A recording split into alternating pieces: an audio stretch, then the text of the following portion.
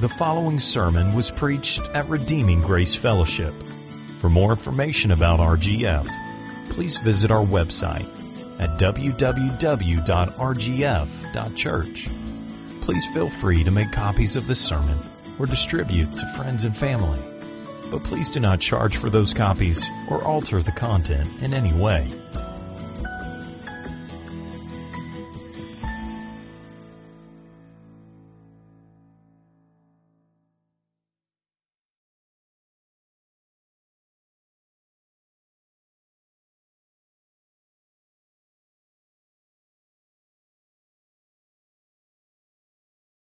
Are as quick and easy to apply as the book of Proverbs. However, it may also be the hardest book of the Bible to preach from exegetically and faithfully. The Proverbs are wisdom for life, but at first glance they seem to be like a random assortment of quippy, pithy, axiomatic sayings that are shotgunned at you with seemingly no rhyme or reason to their layout. But at this church, we want to know the Proverbs well, and we want to live the Proverbs well. And starting today, our Old Testament readings are going to be from the book of Proverbs, one chapter each Sunday, until we make our way all the way through the book in the end of chapter 31. So, what is at the core of this book? What is its main message? How are we supposed to approach it rightly? How do we look at these lists of do's and don'ts and walk away with a grace-based response? How do we examine positive and negative examples that are listed here and walk away with anything more than a legalistic set of rules? How are we supposed to observe the right way to live and then apply that to our lives, but do so in a gospel-centric way? That is what we hope to proclaim this morning. So our approach today is to divide and conquer. 4 preachers are going to focus on 4 different thematic elements of the book this morning. First, in just a moment, Pastor Jim is going to come forward, and he is going to preach about the way of the fool. Secondly, Pastor Steve is going to come up and preach about the way of the wise. Then, Pastor Mike is going to come and preach about wisdom and the sovereignty of God, as we see it here in Proverbs. And finally, I will close us out by preaching about Christ, the wisdom of God. James chapter 1, verse 5 says, "If anyone lacks wisdom, let him ask God, who gives generously to all without reproach, and it will be given to him." So let's go before God right now and ask that as we come to His Word, that He will grant us wisdom today. Let's pray. Father, we come asking You. We need wisdom. We come recognizing that we are fools, that in and of our own strength we will find all of the wrong ways to live, that the things that seem right to us end in death, that the activities of our natural mankind is just a pursuit of foolishness. Lord, we pray that today You would give us clarity about how to read this book and how to see Jesus and how to live like Him. And we pray that in Jesus' name. Amen. I am very excited this morning that we are able to take this unique look at a very unique book, the book of Proverbs.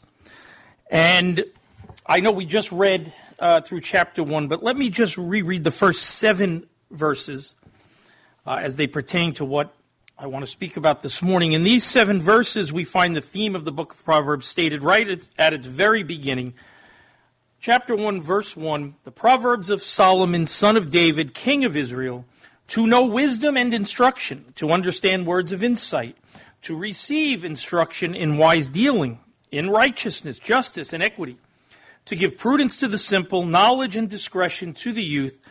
Let the wise hear and increase in learning, and the one who understands obtain guidance, to understand a proverb and a saying, the words of the wise and their riddles.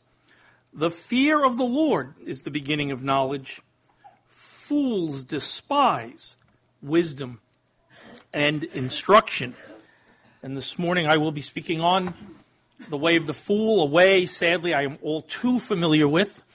And I see many nodding their heads. Yes, we feel that way, and it's true. But thank God we have His Word, amen, to lead us in the paths of righteousness and wisdom. Now, in these 7 verses, we find the theme of the book stated right at its very beginning. The purpose or the goal of the book of Proverbs is to both describe and produce wisdom in God's people.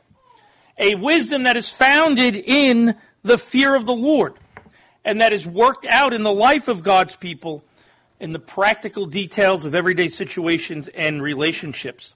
Toward that end, the book takes the form of, Proverbs. Simple moral statements or illustrations that highlight and teach fundamental realities about life.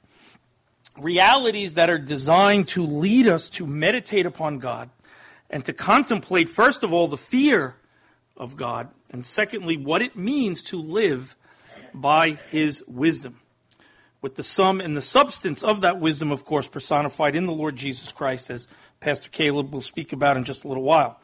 Now, the two major ideas which are interwoven and overlapping throughout Proverbs is wisdom and folly. Wisdom and foolishness. First of all, there is wisdom, which is the major emphasis of the book, and which includes knowledge, understanding, instruction, discretion, and obedience, all of which, again, is built on the fear of the Lord and the Word of God. And then there is folly, which is everything opposite of that wisdom. And again, in my few minutes this morning, I will be addressing what the book of Proverbs says about the fool.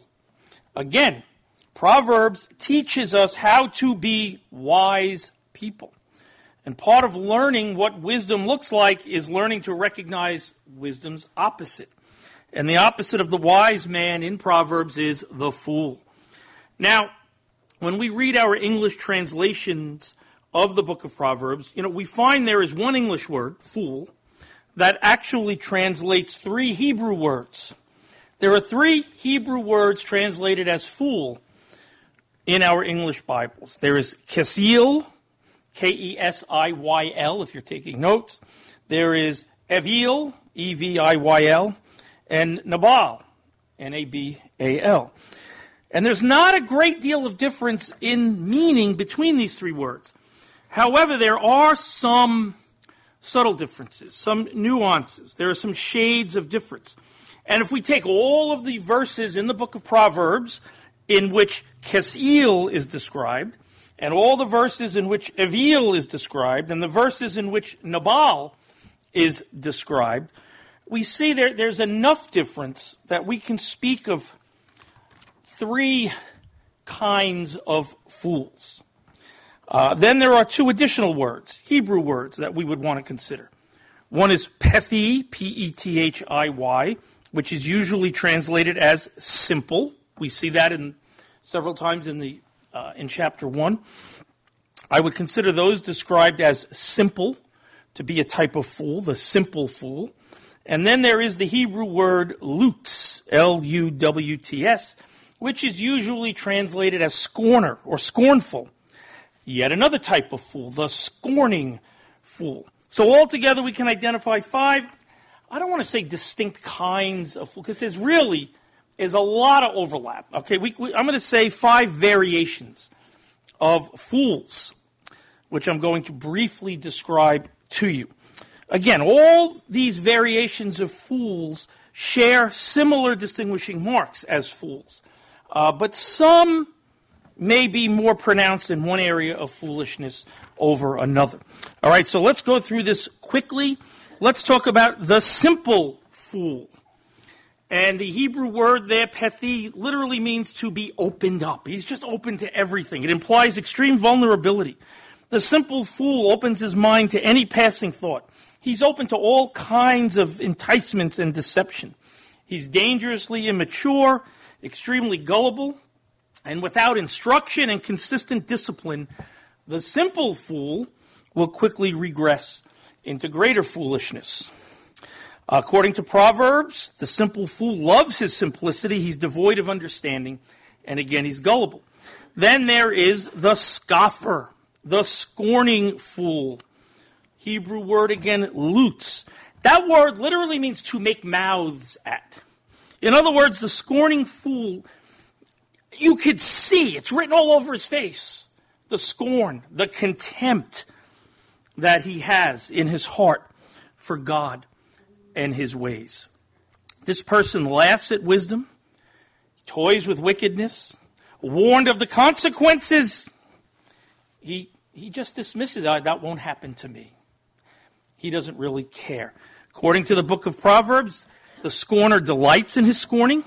He shames and hates those who are trying to correct him. He refuses to listen to a rebuke, and he's proud and haughty, causing contention and strife.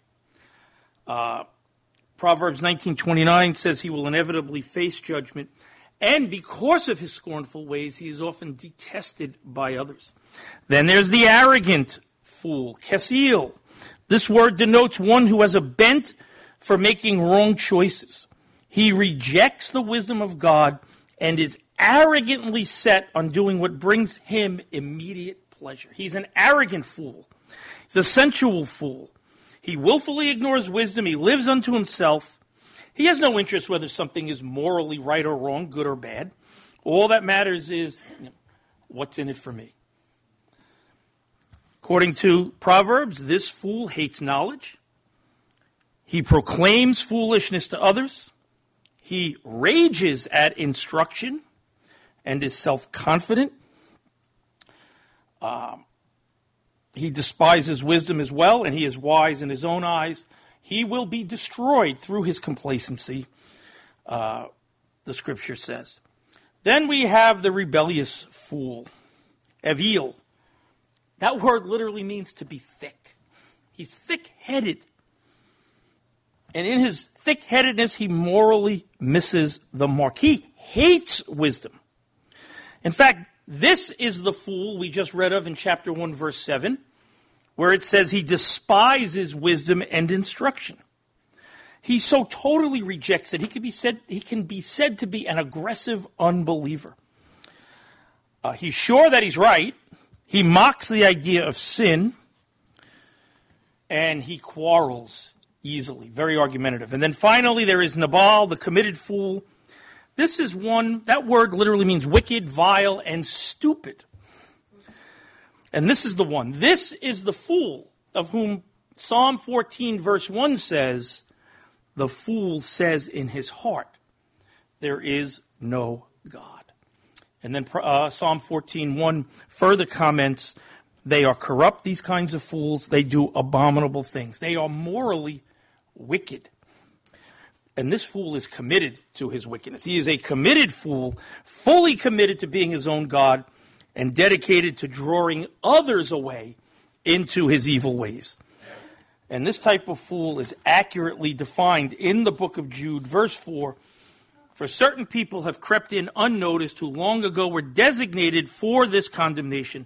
Ungodly people who pervert the grace of our God into sensuality and deny our only Master and Lord, Jesus Christ. Now that is the briefest and most general overview of the fool as he is presented in Proverbs. And Proverbs sets a stark alternative before us.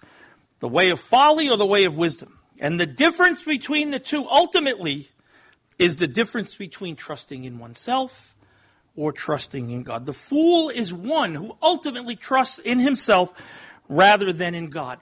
Understand this about the book of Proverbs. It is a profoundly religious book. And by that I mean, it's not simply a book of secular proverbs, like early to bed, early to rise, makes a man healthy, wealthy, and wise. Rather, Proverbs is a book about our lives before God. Amen? Is it practical? Absolutely. But is it in any way superficial or merely external in its focus? Absolutely not. It contains a treasure trove of moral and ethical elements stressing righteous living which flows out of a right relationship with God. And so when we make this distinction between wisdom and folly, when Scripture makes that distinction, it is not at all about distinctions in intelligence or education. The distinction between a wise man and a fool is not one of intellect or education. These are moral qualities. Amen? Moral qualities. Objections to the existence of God and the truthfulness of His Word are not intellectual. They are moral. And one is not wise because he is educated and intelligent, nor is one a fool because he is not educated or intelligent. Some of the most brilliant and educated people the world has ever known have also been among the greatest fools the world has ever known. I mean, has there been a more brilliant mind in recent times than Stephen Hawking? Right? What a brilliant, brilliant man. And yet, he says in his heart, or he's no longer with us, but he has said in his heart, there is no God. In fact, he has arrogantly declared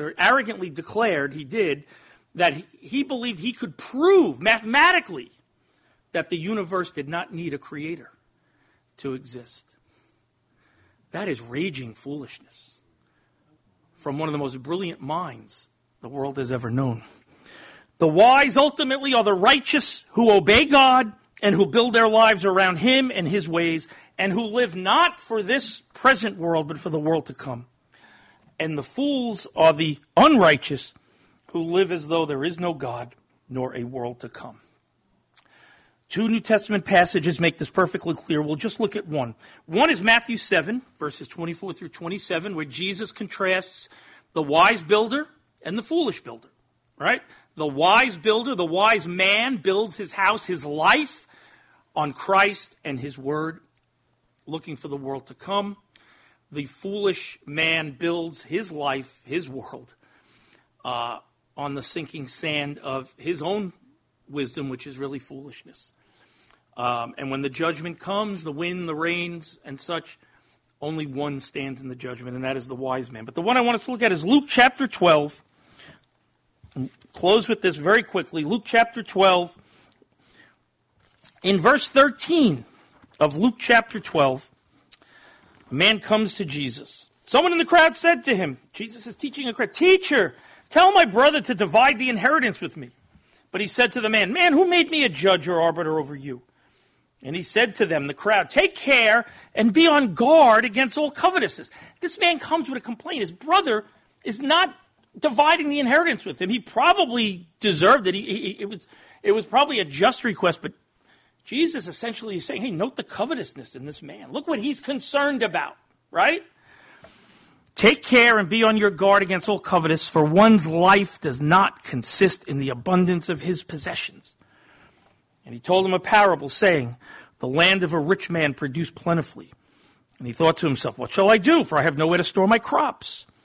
And he said, I will do this. I will tear down my barns and build larger ones. And there I will store all my grain and my goods. And I will say to my soul, soul, you have ample goods laid up for many years. Relax, eat, drink, be merry. But God said to him, fool, this night your soul is required of you, and the things you have prepared, whose will they be? So is the one who lays up treasures for himself and is not rich toward God. Why was this man a fool? Why? Because he was laying up treasures for himself, living life in this world, for this world, as though there was no God to whom he must ultimately give account. He was not rich toward God through faith. This man, this fool, he anticipated years of ease in this life, a time to eat, drink, and be merry. Instead, an eternal destiny apart from God awaited him, the judgment of hell itself. And so, too, it awaits any of you, any of us, who are not rich toward God through faith in the Lord Jesus Christ, for the forgiveness of our sins and the promise of everlasting life. The greatest folly there can ever be is to hear the gospel, the good news that Jesus Christ came to save sinners from condemnation and punishment through faith in Him and His death on the cross, and to reject that, and to continue to live as though there is no God, nor no life to come. Don't be so foolish. Don't be that fool. Amen? When one graduates with their first degree from a college, it tends to be either a Bachelor of Arts or a Bachelor of Science degree, both of which have been obtained in a College of Arts and Sciences. Unfortunately, most participants in this structure, and I was one of them, don't even have a clue as to what is actually meant by these two terms, art and science. The science of something consists of the field's specific facts, theories, and laws. It is the who, what, where, when of the academic discipline. The art of something consists of applying the science in real-world scenarios. The art would be the why and the how of the academic discipline. Interestingly, as long as you've been studying the Scriptures, and more specifically the book of Proverbs, you have actually been engaging all along in this type of an education. What we call science, the Bible calls knowledge. What we call art, the Bible calls wisdom. While the art is a science properly applied, wisdom is knowledge properly applied. So how do we obtain this knowledge and then live according to this wisdom? In Proverbs 1:7, we read that the fear of the Lord is the beginning of knowledge. It is crucial to point out that it does not say that it is the beginning of a type of knowledge, or that there are different truths as is so strongly advocated by our pluralistic culture. Knowledge here involves knowing that which is absolutely true, regardless of opinion, regardless of desire, regardless of political correctness. To know that which is absolutely true, though, we must begin with a specific starting point, an engine, if you will, that makes awareness and understanding of absolute truth possible. That starting point is the fear of the Lord. This fear of the Lord is an interesting thing. It is not fright, nor is it terror, but rather an awareness that God is sovereign over all. That God is good all the time, that I am neither, and that I need to do what God says, or else, as we often articulated it in relation to our earthly fathers, Dad's going to kill me when I get home. It is a healthy and accurate recognition of who is in charge and an acknowledgement that doing things God's way is flawlessly superior to doing things my way, which is often very destructive. That way, or that my ways are not God's ways, that my thoughts are not God's thoughts, that ideas and actions do have consequences, all of which are governed by God, from whom there is no circumvention or escape. Proverbs 28:26 tells us, whoever trusts in his own mind is a fool, but he who walks in wisdom will be delivered. There is terror, but only when the fool goes against what God has stated. While this proper fear of the Lord is a prerequisite to genuine knowledge, we then read in Proverbs 9:10 that the fear of the Lord is something else. It is the beginning of wisdom. Knowledge, accurate awareness of that which is absolutely true, by itself puffs up. As we see in 1 Corinthians 8, without wisdom, knowledge is a dangerous and destructive thing. It leads to arrogance, condescension, and legalism, characteristics that were so prevalent in the lives of the Pharisees, who arguably knew more truth than anyone, but were not changed by it. They used it to lord over others. For the one who authentically fears the Lord, though, that one will pursue understanding of God's creation and ways, but they will also pursue the proper application of that knowledge, the art, if you will. Knowledge puffs up, but love builds up. Love is the fuel behind the application of knowledge and is guided by wisdom. The way of the wise must begin with the fear of the Lord, lest all things known be taken out of context, distorted into misunderstanding, and result in foolish living. The way of the wise is indeed a way, a sojourn, a highway that we travel from the cradle to the grave, or at least from the point of rebirth to the grave, that involves learning and applying more and more of that which comes from God's holy mind, replacing that which comes from our own fallen minds. One of the most influential philosophies that was engrafted into the bedrock of American thought, and I have to fight it all the time, is called Romanticism. And it drives much of the foolishness that we see in our culture today. Among a whole slew of anti-biblical ideas, Romanticism makes the claim that man is at his best when he is at his simplest, his most animalian, if you will, closest to his natural primitive state. It is the undergirding of progressivism that drives the predominance of our academic landscape in America today. Proverbs begins by identifying the benefits of accumulating knowledge, wisdom, and understanding as giving prudence to the simple, basically rescuing, fixing the simple, and giving discretion to the youth. It then personifies wisdom as a woman who, as the text states, cries aloud in the streets. In the market, she raises her voice. At the head of the noisy street, she cries out. At the entrance of the city gates, she speaks. How long, O simple ones, will you love being simple? How long will scoffers delight in their scoffing and fools hate knowledge? If you turn at my reproof, behold, I will pour out my spirit to you. I will make my words known to you because I have called and you have refused to listen. No, I have reached out my hand and no one has heeded because you have ignored all my counsel and would have none of my reproof. I also will laugh at your calamity. I will mock when terror strikes you. When terror strikes you like a storm and your calamity comes like a whirlwind, when distress and anguish come upon you, then they will call upon me, but I will not answer.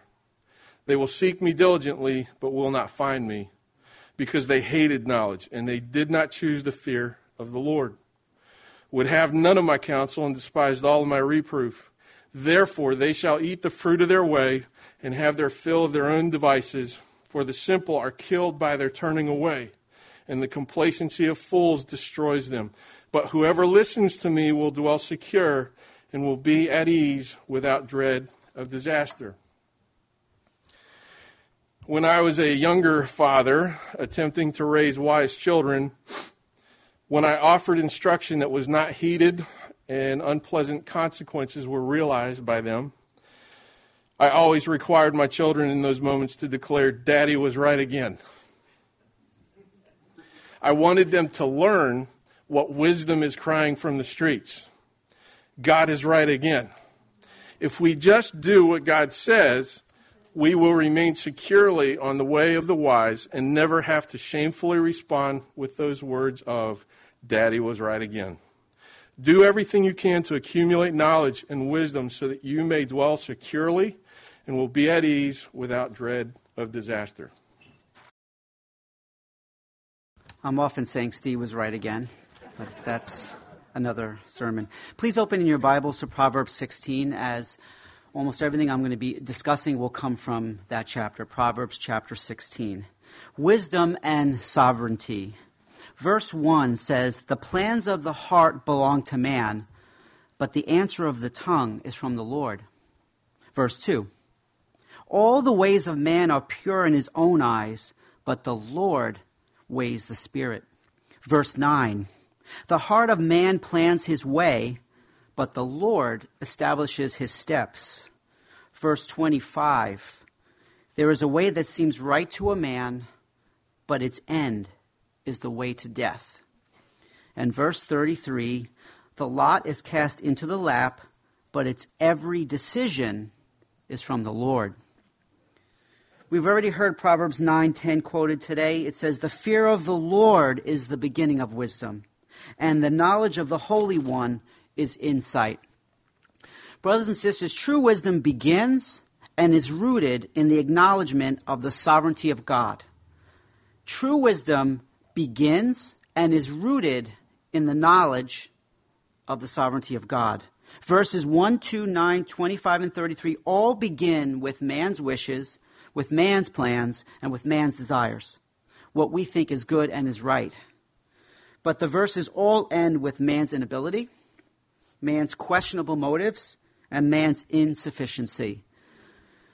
Ladies and gentlemen, man is utterly helpless without God.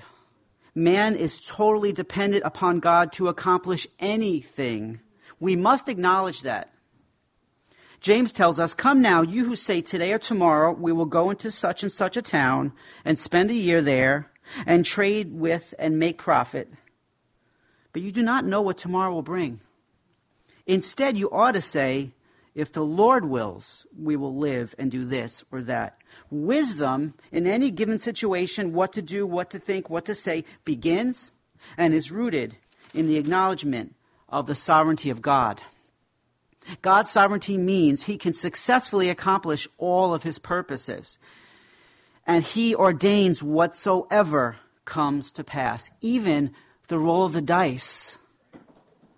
The lot is cast into the lap, but its every decision is from the Lord.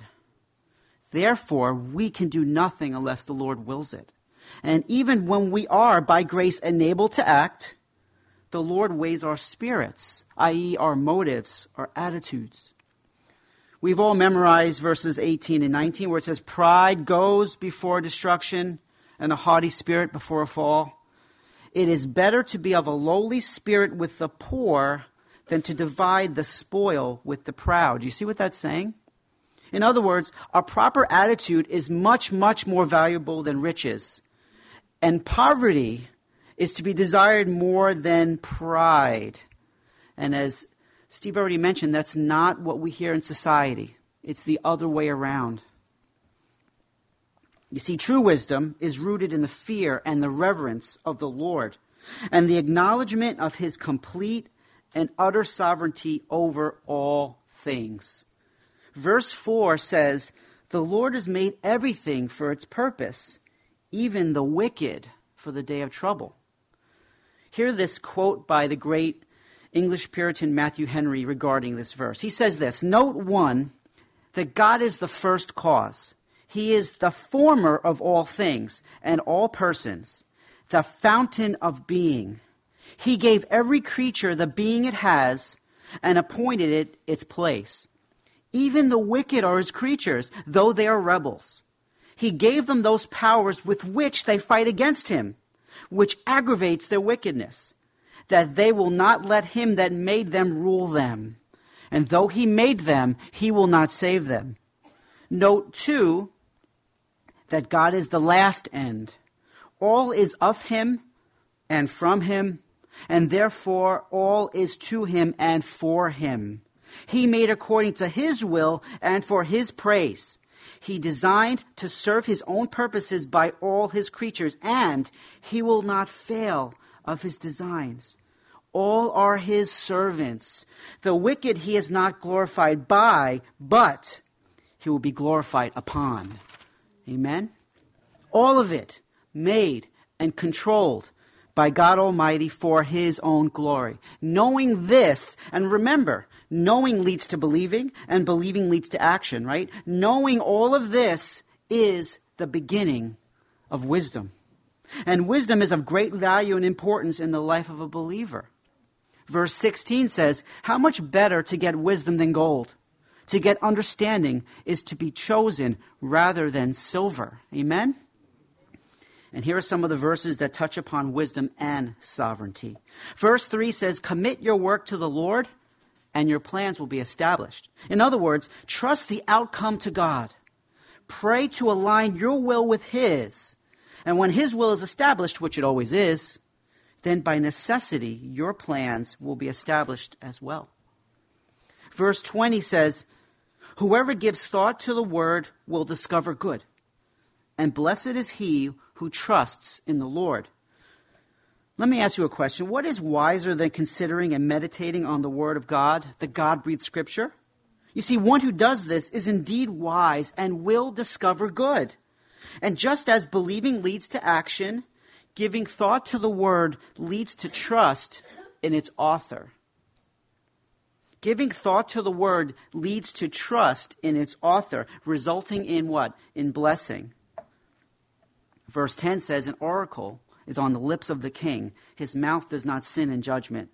This is a bit more complicated, but I believe the gist of the teaching for us today is this. If the king or any godly person is seeking wisdom from God and his word, then being so thoroughly transformed by God's word, righteous judgments and decisions will proceed from his lips.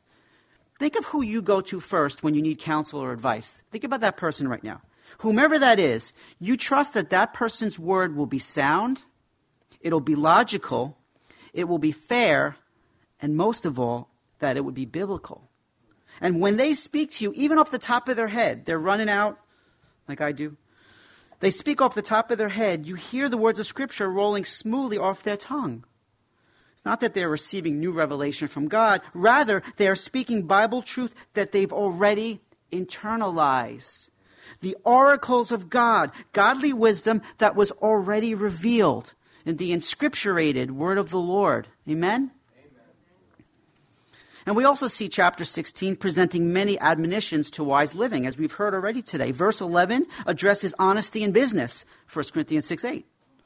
Verse 12 encourages kings and those in authority to act in righteousness with the promise of success, 2 Peter 2:14. Verse 17 exhorts believers to turn away from evil and to guard our way with the promise of eternal life, John 6:36. Verses 23 to 24 tells us to set a guard on our mouths in what we say and shows the value of gracious speech, Ephesians 4:29. Verses 27 and 28 forbids lying, gossip, and slander, Colossians 3:8. Verses 29 and 32 warns about violent men and lauds the benefit of keeping a cool temper.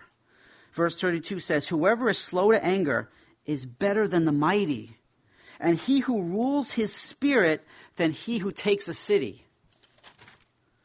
All these proverbs are logical. Even an unbeliever can agree, at least in theory, with most of them. But none of these proverbs can be followed or obeyed without God's enabling grace. As believers in Christ, we have the indwelling Holy Spirit. We can heed these warnings and behave in accordance with them. We can even, God willing, keep aware of our attitudes and motives while we are behaving wisely.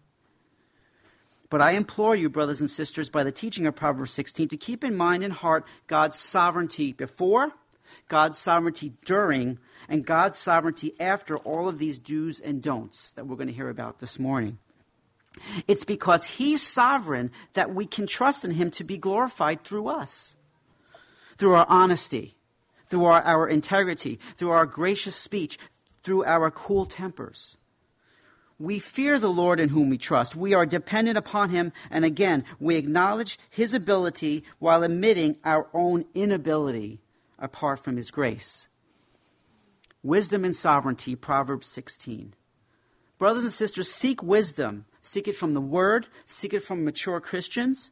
Value it above all other earthly things. Wisdom begins with the fear of the Lord. God is in the heavens, and He does all that He pleases. And as His children, we who are bought by the blood of Christ, we know His sovereignty will ensure His glory and is in the best interests of the church. Amen? I love the Proverbs. The Proverbs are brilliant reminders of the kind of life that God desires for us to live. I'm so thankful for the Proverbs, and I'm thankful that God doesn't leave us just to question or wonder about the basic details of everyday life. It just tells us straight up, this is what you're supposed to do. This is how you're supposed to live. He gives us very clear, very concise, very understandable, bite-sized truths that we are called to deeply consider and to radically apply. But as we regularly say from this pulpit, every part of your Bible is about Jesus. Every single verse is pointing to Him. But the question is, how do we see the gospel here in this book? Where do we find Christ among these ancient adages? I actually did something I almost never do in preparing for this sermon. I actually just Googled that question. And it was amazing to see the number of well-trained, some even seminary professors, brilliant scholars who would say, Christ is not present here. That is a falsehood. And that is a danger if we understand it that way. How you answer this question, where is Jesus in this book, is ultimately going to determine whether you apply these maxims with a legalistic, external, earthly wisdom, or if you rather, by the grace of God, are able to see these divinely spoken precepts and respond with a Christ-exalting, heart-motivated, godly wisdom. So in order to help you answer that question, where is Jesus in this book, I'm going to finish up our time together this morning by offering you two paradigms through which to comprehend the Proverbs in a Christocentric way. First, we are going to see Jesus as our display of wisdom. And secondly, we are going to see Jesus as our door into wisdom. First, let's see him as our ultimate display, our portrait of what wisdom looks like. Every single proverb that you see listed in these 31 chapters is a description of one tiny aspect of the life that Jesus lived out. One of my favorite commands in the book of Proverbs comes from Proverbs chapter 4, verse 7, which says, "The beginning of wisdom is this: get wisdom. And whatever you do, get insight." Get wisdom. Get wisdom. Just get it. That's wisdom. It's kind of an interesting way to put it. But this indicates clearly that wisdom does not just develop naturally in a person, or it doesn't appear at random or by accident. Wisdom is not just something you gain by being older than other people, contrary to modern American belief. Wisdom is something to chase after with effort and with your energy. We all fail to do that perfectly, but consider the boy Jesus, as he is written about by Dr. Luke in his gospel account. Consider Jesus when he was a child. We learn that foolishness is bound up in the heart of a child, but not this one. Luke chapter 2, verse 40, "And the child grew and became strong, filled with wisdom." Here we see him actually go into the temple, and he's teaching the people that are supposedly wise in the temple that day.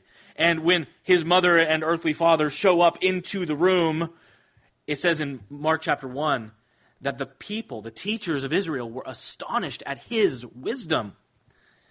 Chapter 2 of Luke, verse 52, "And Jesus increased in wisdom and stature and in favor with God and man." Jesus personified wisdom. He is the portrait of wisdom. And I will simply give you two examples of this for the sake of time. First, in regards to laziness. That's one of the things that has not yet been touched upon much in our 3 sermonettes that preceded mine. One of the major things that the book of Proverbs hammers over and over and over is the problem of laziness. That is something that is inborn in us. We desire to be comfortable. We desire slothfulness or laziness. It speaks against trading your God-given time and talent for a life of chasing ease. Over and over and over, we see what the sluggard is like in the book of Proverbs. But perhaps the most hilarious and hyperbolic expression of this is found in Proverbs chapter 19, verse 24, which says, "The sluggard buries his hand in the dish and will not even bring it back to his mouth." He's so lazy he can't even lift that spoon back to his face. We laugh at that, but almost all of the inventions that have been created in the last 50 years exist because we're lazy. I can't get off the couch. Just use my remote control. I literally saw a picture or a meme the other day on Facebook or somewhere which said first world problems, and it had a lady sitting on a couch, and she's desperately reaching, trying to grab her phone, but she's unwilling to stand. We are lazy. We can look at that and laugh, but we are just like that in some area of our lives. We are naturally lazy people. Laziness is foolishness. Laziness is sinfulness. And Jesus is our perfect display of faithfully living for the glory of God in all things. His earthly ministry spanned about 3 to 3.5 years. Yet John tells us that all the books in the world could not contain everything he accomplished. He would wake up early, and he would go out and he would pray. He would serve until he was so tired that he could sleep through a storm at sea. He is our perfect, lived-out example of not being lazy. Do you want to know what the Proverbs look like in a person? Look to Jesus.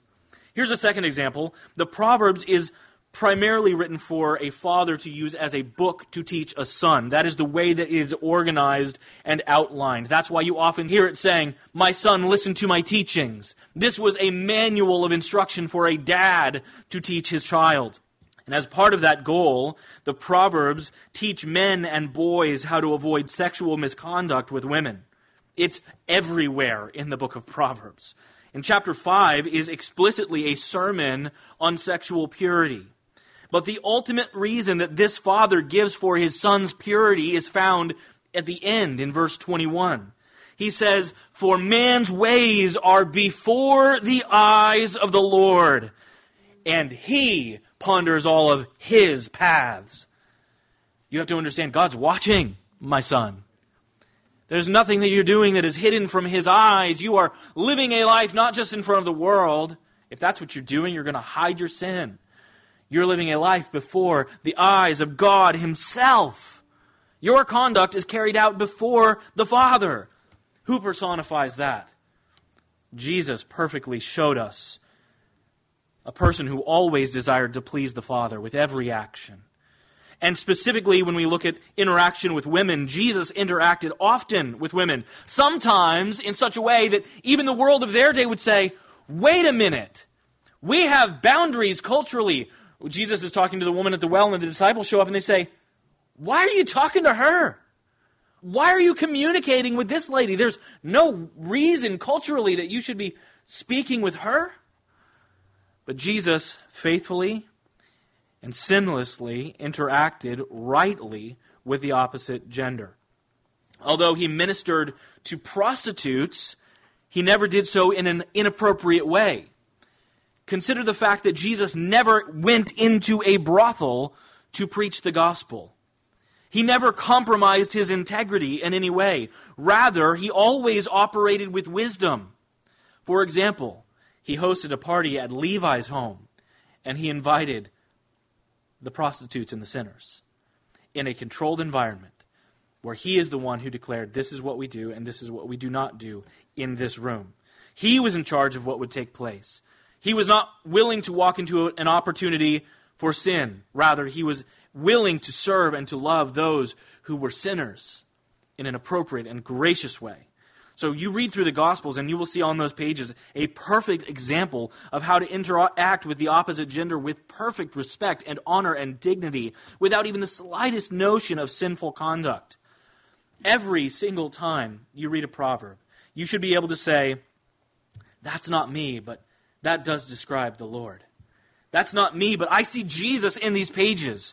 So in the book of Proverbs, see your need for grace and see that Jesus is the one who is not only perfect, but gives that grace. So when you come to the book of Proverbs, see your inability, see His ability, and see that He has given it to you and for you.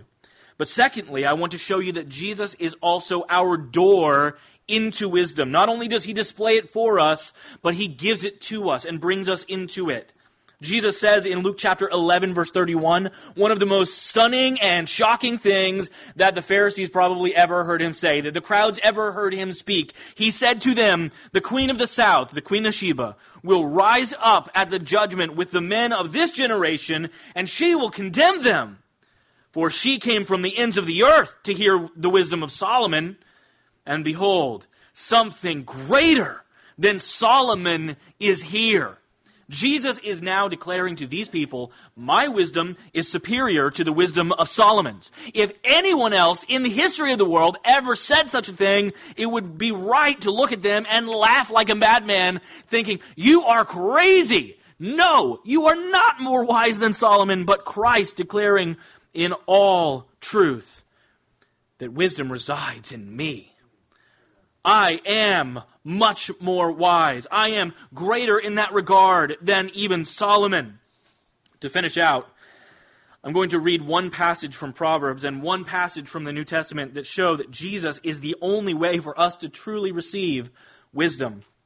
Proverbs 30, verses 2 through 5. I think we're supposed to kind of get here to almost to the end of Proverbs, and we are to look at this verse and we are to agree with him. He says, surely I am too stupid to be a man. I have not the understanding of a man. I have not learned wisdom, nor have I knowledge of the Holy One. Who has ascended to heaven and come down? Who has gathered the wind in his fists? Who has wrapped up the waters in a garment? Who has established all the ends of the earth? What is his name? And what is his son's name? Surely you know. Every word of God proves true. He is a shield to those who take refuge in Him. Here at the end, I think we're supposed to get here and say with this guy, this passage was written by a guy named Agur. I think we're supposed to say, Agur, I agree with you. I've gone through these Proverbs and I realize that I am not there. That there are things commanded of me that I am not currently doing. There are things that I realize that's what wisdom looks like. I must be a fool. Pick one of those 5 types. I'm walking in one of them. Here at the end of the book, he says, I fall short of wisdom and knowledge of the Holy One. If I understood God, if I really trusted who He really says that He is, then I would live differently. And we're supposed to see that wisdom only comes from the one who has gathered up the wind in his fists. That's the one who gives it to us. The one who has taken the waters and put them in a bundle, like it says, He's wrapped them up in a garment. Who has done that? Well, you get a little taste of that when Jesus is walking on the sea, or when Jesus says to the raging waters, peace, be still. You get a sense that He is that one. And here He says, He and His Son are the ones who are able to give that wisdom. 1 Corinthians chapter 1, verses 20 through 31 is an extended passage, but I think this is a good place for us to land this morning. It says, where is the one who is wise? That's a good question. The world has a lot of answers. Who would they point to? If you asked a random person on the street, who's the wisest person you've ever heard of? Maybe they would say Albert Einstein, because they think of it as intelligence. Maybe they would speak about a politician, or somebody who is really wealthy in business, or somebody who is just very popular or famous, or somebody who's a good musician. Maybe they would find somebody who's particularly skilled in one aspect that they aspire to be. No, who is wise? Where is he? Where's the scribe? Where's the debater of this age? Has not God made foolish the wisdom of the world? For since in the wisdom of God the world did not know God through wisdom, it pleased God through the folly of what we preach to save those who believe. Pause for a second. He is saying, no matter how hard you try to get wisdom, what is the beginning of wisdom? Get wisdom. No matter how hard you try, if you go through anything other than that message of the gospel that He preached, you're hopeless. There is no wisdom to be found there. He continues, for Jews demand a sign and Greeks seek wisdom, but we preach Christ crucified, a stumbling block to the Jews and folly to the Gentiles. But to those who are called, both Jews and Greeks, Christ, the power of God and the wisdom of God. For the foolishness of God is wiser than men, and the weakness of God is stronger than men. Do you see what he's saying here so far? Simply put, you can't grasp wisdom unless you grasp hold of Christ Himself. He is the power and wisdom that you need for life. But he continues, for consider your calling, brothers. Now he is speaking to people who have grasped onto the wisdom of God. You are people who have trusted in Christ. You have believed in that gospel message. You have that power and you have that wisdom. For consider your calling, brothers. Not many of you were wise according to worldly standards. Not many were powerful. Not many were of noble birth. But God chose what is foolish in the world, or might we say in the eyes of the world, to shame the wise. God chose what is weak in the world to shame the strong. God chose what is low and despised in the world, even things that are not, to bring to nothing things that are, so that no human being might boast in the presence of God. If you look at what Pastor Jim said at the beginning, that is what the fool does. Arrogantly says, my way, not yours. I am wiser than you. My plans are better than yours. But no one may boast in the presence of God. And because of Him, you are in Christ Jesus, who became to us wisdom from God, righteousness and sanctification and redemption. So that, as it is written, let the one who boasts boast in the Lord. Now, I want you to see how Paul ultimately describes wisdom in this passage. In the final analysis, he says in verse 30 that Christ became to us wisdom from God, and that is not a new sentence. That is intentionally a parenthetical statement which follows, defining the phrase wisdom that Christ became to us. He defines it by 3 words: righteousness, sanctification, and redemption. So how should you read the book of Proverbs in a gospel-centered way? You remember that it is proclaiming the way of righteousness, and that you have failed to be righteous. But yet you stand before God as righteous. You remember that He has said you failed in a lot of stuff. You're not like this. You have cast your lot in with those who have pursued wickedness. You have followed the path that ends up at death. But now you see Christ who has rightly applied them. That is righteousness. And then it says He has become for us sanctification. In other words, you don't just stay in your foolishness. No, it says that Jesus has broken the chains of foolishness that bound tightly to you. Those things that you have pursued knowing they were wrong, God has broken those chains so that now you can freely pursue righteousness and apply the Proverbs to your life rightly along with every other call of righteousness in the Bible. And finally, the Proverbs are a reminder that you have been redeemed by a perfect Redeemer. It says that the wisdom of God is righteousness, sanctification, and redemption. The Proverbs are a constant punch in the face to our pride, saying, you haven't arrived yet, but you have been redeemed already. Jesus, the wisdom of God, has become redemption for your sin. He has bought you with the price of His own blood. So how do we read the Proverbs in a Christocentric way? See the proverb and see Jesus. See that He has become for us righteousness, sanctification, and redemption. Let's pray. Our God, we acknowledge that the Proverbs are so rich.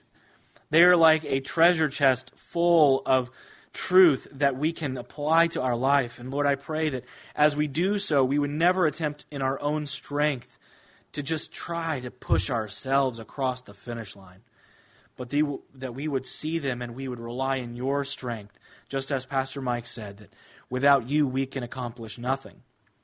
Lord, I pray that we would abide in you and delight in you, and that we would see the way that you have rightly and faithfully fulfilled in your nature and in your character and in the person and work of your Son, Jesus Christ, all of these things.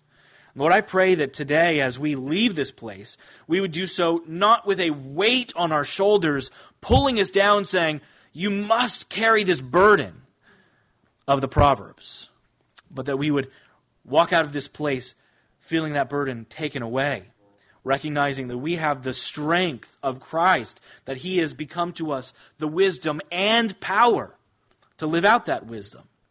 Lord, I pray that you would please give us an understanding of Christ that lets us see the Proverbs rightly.